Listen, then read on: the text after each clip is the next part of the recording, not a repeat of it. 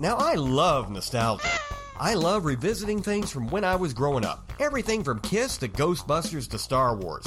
And these days, there is no shortage to getting a fix for these. Want to watch your favorite TV show? Buy the box set on DVD or get it on iTunes. Want to act out your favorite scene? Now you can buy prop replicas and action figures from even the most obscure parts of any film or show. Be it Samuel L. Jackson's bad motherfucker wallet from Pulp Fiction, to an action figure that lets you reenact the torture scene with Han Solo from Star Wars The Empire Strikes Back, complete with torture chair.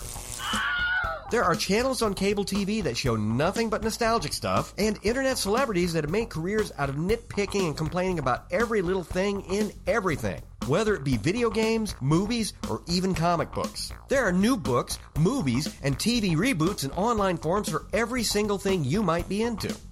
You can even read about them If you've ever done a Google search for anything you used to love, you have felt your childhood bad touched by the dreaded Rule 34, that somewhere out there is sexual or pornographic material about any conceivable subject. Harry Potter is getting his wand waved by everyone from Dumbledore to Hagrid. The Scooby-Doo gang is trying to solve the mystery of how many Scooby snacks Daphne can stuff in her cooch. And Fred has given Barney the Brontosaurus bone for stealing his Fruity Pebbles one too many times. Christ, you people are sick. And that's not even the worst of it. If art's not enough for you, there is fan fiction out there of literally anything you can think of. Slash fiction, het, femslash, no matter if you're into Elmo, the Wuzzles, or the Smurfs, anything you can name has been felt up, groped, poked, and drizzled with enough goop and crap to make them look like Marjorie the all-knowing trash heap. And I'll bet there's fanfic out there about them too.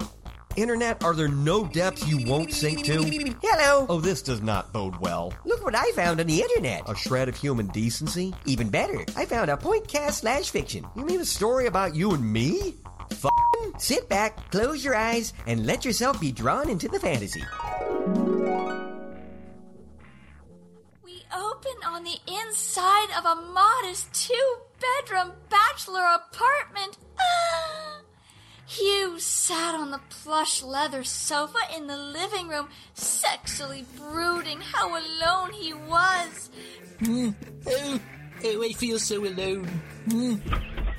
Maybe I can repair the damage? Hugh looked up and gasped, Yes? taking in the sleek, muscular mustelid as he strode sexily into the room, the air currents making his fur ripple and his collar jingle. I'm so sexy. At the sight of the depressed manatee, he sat next to him, concerned. You, my dearest Dugong. Whatever is the matter? Oh, I feel so alone. I need to fill the void within my life. Hugh couldn't take it anymore. His alabaster eyes filled with tears, and he collapsed against his lover, sobbing as Poink held him in his strong, manly arms. There. Whatever do we do? We fill your void with my love, our love. And I will never leave you. Hugh gasped as Poink laid him down on the sofa and climbed on top of him. But what if we stay on the couch? Think of it as breaking it in. Yes? Poink's elegantly trimmed claws brushed against the manatee's chest area and played with his many nipples. One manatee nipple. Two. Meow, meow. Two manatee nipples. Oh, Flipper. That's nothing. Can you feel this? Oh, Poink, I can feel you. And so he could, because as Poink undulated desperately against the writhing manatee, his became very apparent as it prodded against the manatee's thick hide. Oh, Hugh, my dear sweet levity.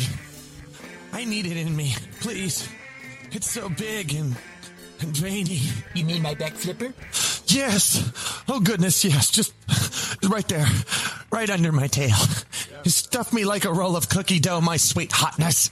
Hugh teased the sexy ferret, his barely brushing against his lover's, until both were hot and syrupy and ready for passion. Oh, take me, Aunt Jemima. Poink bit his lip and looked meaningfully into Hugh's eyes. Hugh shakily nodded and held his lover tightly. Closing his eyes briefly, Point then down and with Hughes until it shifted position and the two were crying out in passion. Land and sea became one as the two climaxed simultaneously, their desperate cries intertwining to become one unified sound, and then both collapsed in a panting, sweaty, soggy, sloppy embrace. Oh, I love you, Sweetie Weasel. Oh, my sweet Levity. I love you too. I told you we'd stay on the couch. 9 months later, Hugh gave birth to a bouncing baby Ferrety. So what do you think? I think I threw up in my mouth a little, and I think I'm going to pray to any upright God I can find that they never make this into a movie. Well, if they ever do, I know who we can get to play us. Who? Cousin Saki and 3 the bitchy and menstruating penguin. Oh, they're too dignified to mess with something like this. Probably. And remember, this is Pointy Weasel at... Hey, we don't need you anymore. Sorry. I'm tapping that. So this is Point T Weasel at point.furryhost.com and on iTunes saying that you people are just vile. Have you no shame or decency? Is there any lower that you can sink? Hey, look, Rubik the Amazing Cube Slash Fic. It's gonna be an early drinking night. I'll get you for this, JR.